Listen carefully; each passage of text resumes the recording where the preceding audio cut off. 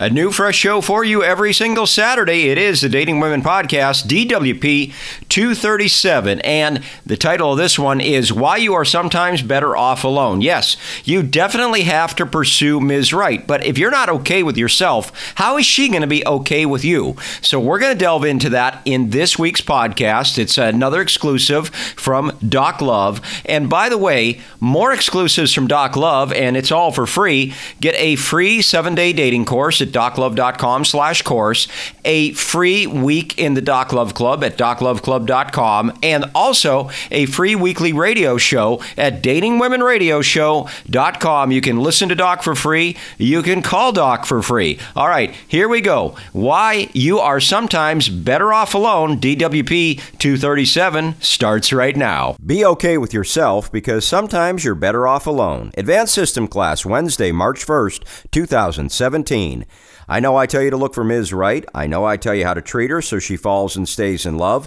I know I tell you how worth it she is, and that's all true. But do you know who is worth more than her in your life? You.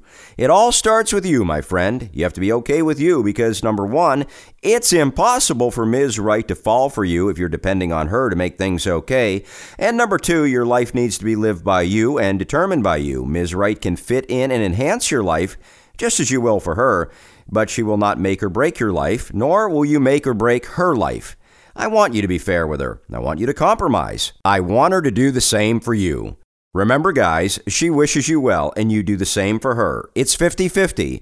But you better be able to be okay with yourself because you won't be able to meet her halfway unless you're not. Plus, if you haven't met Ms. Right yet, your life is still okay because you're okay with you.